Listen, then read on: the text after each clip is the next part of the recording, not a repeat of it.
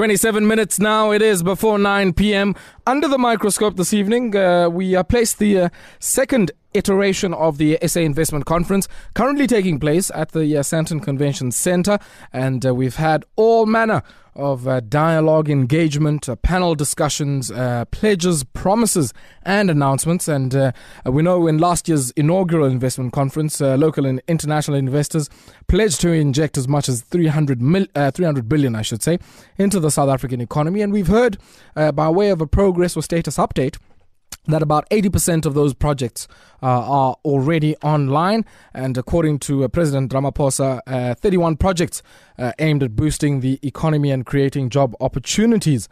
And the airports company, one of our SOEs, and I must say and venture to add, I guess one of the ones we are always proud of, Sithebe, about ACSA and some of the achievements that they've had. Of course, it wasn't good news because they got downgraded or placed on a negative outlook by the Moody's Investor Service. We announced that here on Metro FM Talk, I think, a day or so ago. But they made a commitment today, 12.8 billion of an investment. And I'm joined now on the line by the acting CEO at ACSA, and that is Fundi Sithebe, to speak about this particular commitment. Fundi, good evening to you and welcome to Metro FM Talk. Good evening. Thank you very much, Abang. Fundi, we know what ACSA is, and I guess the work that you guys do in ensuring that our airports are repaired, maintained, are in tip-top condition, and that all of the, clients of yours, who are the airlines, are able to connect us and are able to take us from where we're flying from to where we're flying to. But that being said, 12.8 billion rand that you've pledged to invest here, just briefly, where is this 12.8 billion going to go towards? And you might maybe have a sense of how many jobs that's going to translate to, how many projects, and even, I guess, technological and skills transfer opportunities. Wow, what many questions in one. Yes, so let me start slowly. So the 12.8 billion that we've pledged is going through to introducing, firstly, additional capacity. So it's new infrastructure that we're speaking about. Okay. And if I have to then break it down per airport, is Cape Town International Airport is going to have 3 large projects that are going to start from in earnest, perhaps early 2020, so around Feb. We'll start to see a lot of construction. Okay. In Cape Town International Airport, we are going to have a new realigned runway, which is in the region of about 3.4 billion rands. We are going to also reconfigure our domestic arrivals terminal, and we are also going to do the international terminals. Our international terminal is going to also be revamped. So those are the 3 big projects that are coming out of Cape Town International. We've said over the years that we've seen amazing passenger growth in the double digits, particularly in Cape Town, and we found that from a capacity perspective, we've needed to increase, in making sure that we've got bigger gauge aircraft that are coming through to Cape Town International Airport, but also from a passenger perspective, just to make some of the layouts a lot more smoother. I'm sure you've landed in Cape Town, you've always asked yourself, why is there this long walk to freedom at the domestic terminal? And that's one of the things that we are working on, to make it a lot more seamless and a lot more passenger friendly. Similarly with our international terminal. Out of OR Tambo International Airport, the big project for us is over the next 2 years, we're going to start with what we call a midfield cargo terminal. So that's going to be a cargo terminal specifically in between the 2 runways that is going to service the cargo market. Over the next 2 years after that, once we see that coming into stream, we'll start looking at a midfield passenger terminal.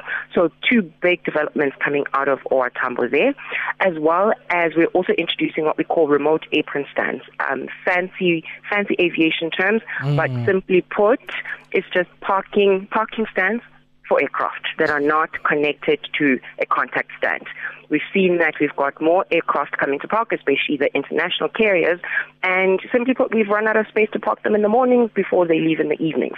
So this allows us to park additional aircraft away from the terminal building, and those are the remote apron stands that we're seeing. And then also out of King Shaka International Airport, we are just extending some of our taxiways up there as well, and also remote apron stands that are being built.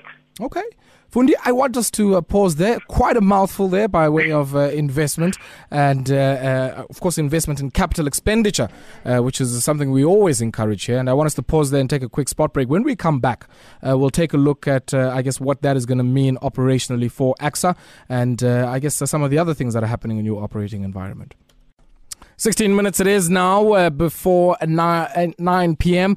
And under the microscope, we have placed the SA Investment Conference and talking about one of the big pledges that were made today, a 12.8 billion rand investment by a state-owned company, the Airports Company of South Africa. And they made this commitment, expanding the capacity of some of the airport terminals, not only for passenger reasons, but also for some of the freight and other reasons in the aviation sector. And I'm joined by their acting CEO, Fundi Sithebe. Now, Fundi, I guess you eloquently explained some of the investments that you're going to make in expanding of capacity. One of the things I'm quite interested in is, I guess, from where you're sitting, how long you anticipate it'll take to bring some of these projects online, and more importantly, how much, I guess, of an impact is this going to have on a construction sector that we know is going through a very difficult period at this point in time? Very true. So specifically within Cape Town International Airport, we do anticipate, like I said, because we're going to have, at one given point in time, we'll have 3 large projects that are, for lack of a better word, passenger facing. So we are having to make sure that we have a good balance in terms of making sure that we deliver on time and, of course, on budget, but also to make sure that our passengers foremost are safe, secure, and largely, the passenger experience is not compromised in a large manner. So what we'll be doing is that we will have a portion of our operations that will be running, outside of the terminal building, and that was starting already in February, what we call some of the, just moving the passengers and making sure that, whether it's immigration or all the passenger services being catered for in temporary structures outside. And we call those enablement works outside of the terminal building, just to make sure that we start, preparing for the actual construction. So we do anticipate that for a period of 2 to 3 years, it's going to be a little bit uncomfortable, but from an operation perspective, we are by and large ready to make sure that, it's somewhat seamless. In terms of, and I agree, right, because it's large projects that require large construction companies. Yes. And within, where we find ourselves as South Africa, we've had a very quiet construction. It's quite a few years within the construction industry, and now it's almost as if, we're really now focusing and building a lot and constructing a lot. So it's a balancing act right now, but we're not too concerned. We've gone out on the market for some of these opportunities. We found that they've been, very good responses. And so from that perspective, we're not too concerned that we're not going to have enough people responding to the opportunities. Like I say, some of the work has already been awarded, and we start in earnest, you'll see in Cape Town, particularly in February. In King Shaka, we've already started with, the extension of the aprons, of the taxiways. So we're not too concerned that there won't be enough response from the market. Okay. And I want us maybe just to talk about, I guess, our extensive aviation infrastructure overseen by ACSA. I know you were a chief operating officer prior to your current role. Just maybe talk to us about what you guys have done differently when we compare that. And I don't want to, I guess, sort of pick you out here and in an antagonistic way to some of your other counterparts in other SOCs. But it's quite clear that something is happening at ACSA that is being done rather differently from a governance perspective to what we might see in some of the other SOCs. Where do I even start with that one? So the first thing is we are a well-run SOE. We're very proud of that. We're very proud of our history. I think we've always said that in all the years of existence of ACSA, we've only had 1 year where we've experienced losses, right? But it doesn't mean that we haven't had our challenges. But overall, I think that with even the current governance processes, we're quite strong. We've gone through operating and implementing a new operating model, which means that we had to almost reconfigure ourselves to ensure that we deliver the best possible product to our airlines, to our stakeholders, to our passengers, etc.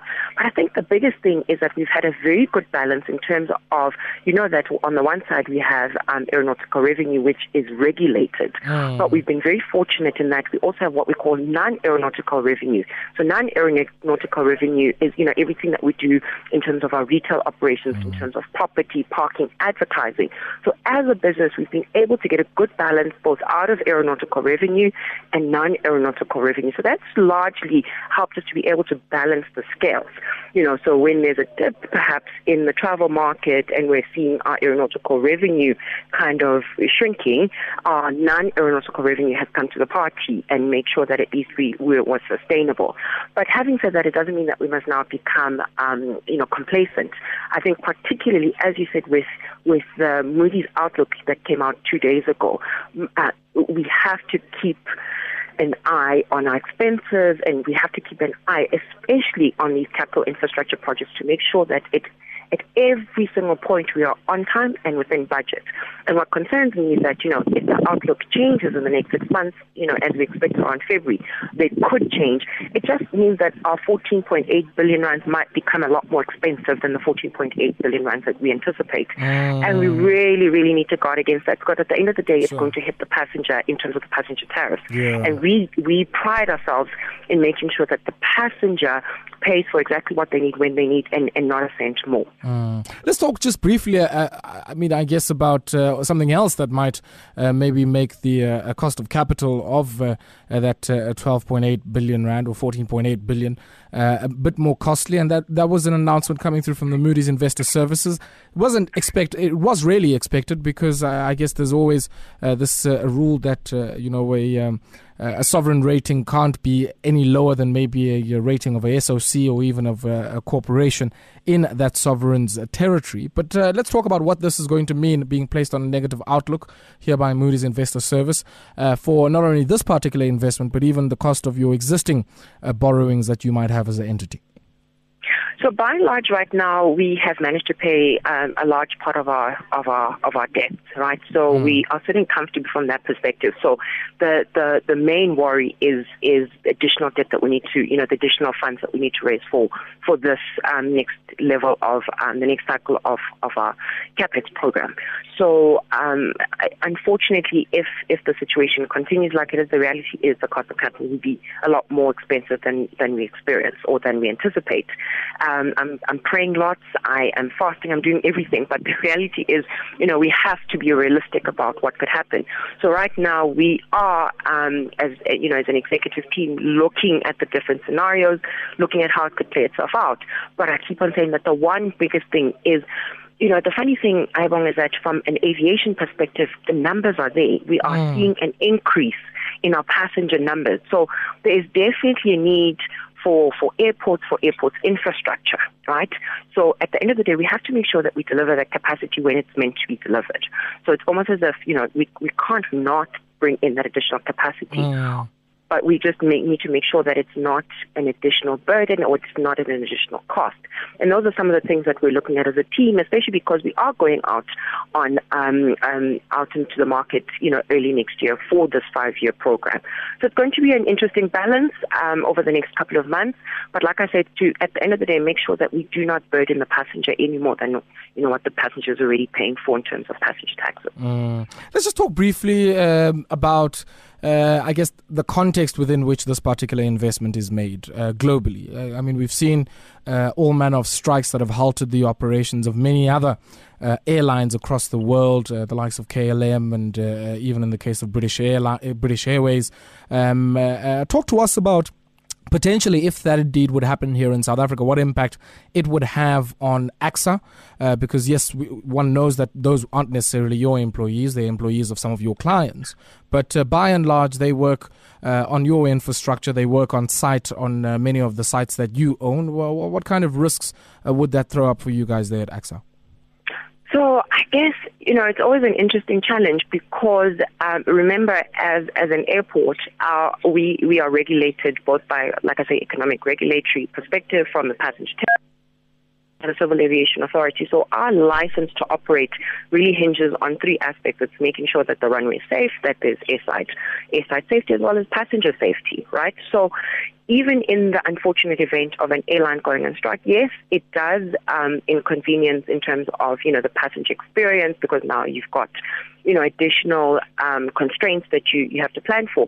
But by and large, as an airport, we're always prepared for that. We're always prepared for that.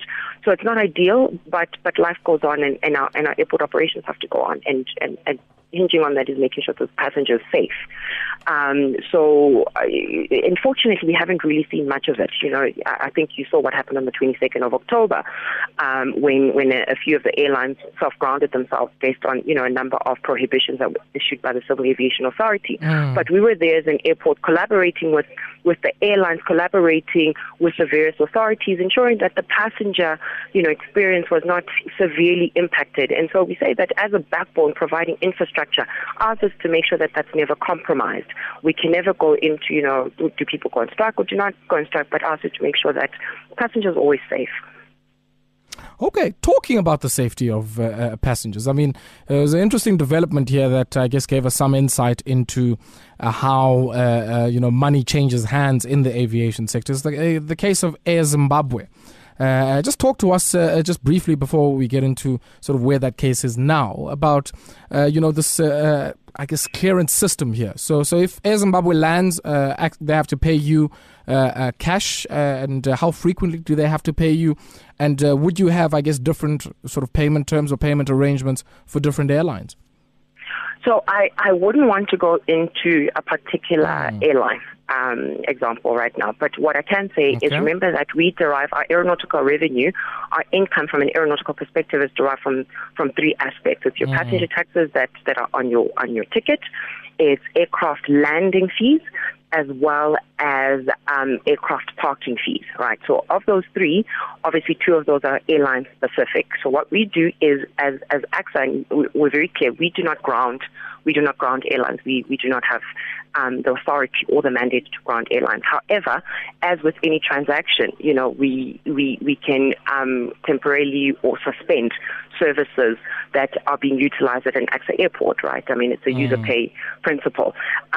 So we have standard terms and conditions, and when we see with a particular airline that there are, constraints, and all along, I must say that it's a very collaborative approach in where we say that, we are seeing a trend. We are concerned. How do we then make sure that monies are either paid up front or, at the end of the day, we are a business and we have to make sure we're governed by, certain protocols and certain legislations, and we have to make sure that we keep an eye on the debtor's book. So when we make a decision like that, it's not an off the cuff, and you can rest assured that we would have had proper consideration, and I think even more importantly, proper consultation with the impacted airlines to see how best we can solve it. And only when we see that we are now at risk as a business do we make some of those tough decisions to suspend services. Have you managed to find each other between yourselves and the aforementioned airline? I mean, yes, they're back in operations. Yes. Okay, all right. And I guess all of that money is then settled with you guys on your end. Like I said, I don't want to speak about particular airline numbers and references. All right then. Fundi, last one on my end, and thank you very much for coming through and speaking to us about this particular commitment that you've made here. But just, I guess, going forward here, I like the point you were making about the expanding the services on offer, be it on the freight or even on the passenger side, in many of our airlines. And we know how critical it is to realizing the much needed, I guess, tourism dollars that have been much punted. From where you're sitting now, we're going into the festive season.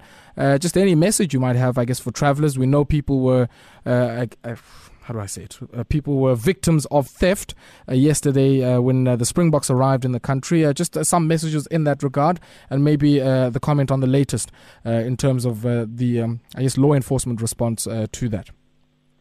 So I was actually there on the ground yesterday. Phenomenal to see, the numbers, numbers of our greater population come out, to celebrate the Springbok. So it was an absolutely electric experience, right? But the reality is, the message is that the airports are safe. And I think yesterday for me was testament. There was amazing collaboration between us, our security teams, our operational teams, as well as the various security clusters, being the police services and the EMPD.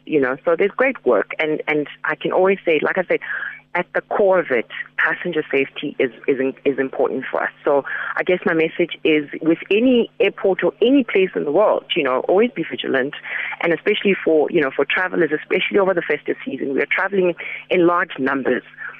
So make sure you get to the airport on time. Make sure that you give yourself plenty of time to get through the various checkpoints. We do not compromise on security. And so you don't want to find yourself last minute trying to rush through security. And just make sure that you just do, the basic due diligence and everything that you need to do as a traveler. Nothing has changed. We always put together additional contingency plans, especially around, the peak season. So we are well equipped. And the airport is a great place. Come in your numbers, come in time, and come and enjoy the experience. Fundi, thank you very much for your time. I really, really appreciate it. And of course, kudos. Great to see some of our SOEs, they're leading the charge when it comes to answering the clarion call by our president to invest in South Africa so that we can continue on the project of growing this country. Thank you very much for your time. Thank you so much, Adam. That there was Fundi Sithebe. She's the acting CEO at the Airports Company of South Africa, and I guess assuring us that the airport remains a safe space. But, we South Africans, and that's not to say I'm condoning it in any way, but be very, very careful of some among us, some criminal elements among us who use celebrations as an opportunity to pounce and siyayazi lento ingaba kukho imicimbi or even lomnyata lasubona izolo welcoming our team back into the country, or even imisebenzi network as khoyo kulo December. Be careful because some of us might be celebrating, some of us siyabhiyoza, but some of us might be looking for an opportunity.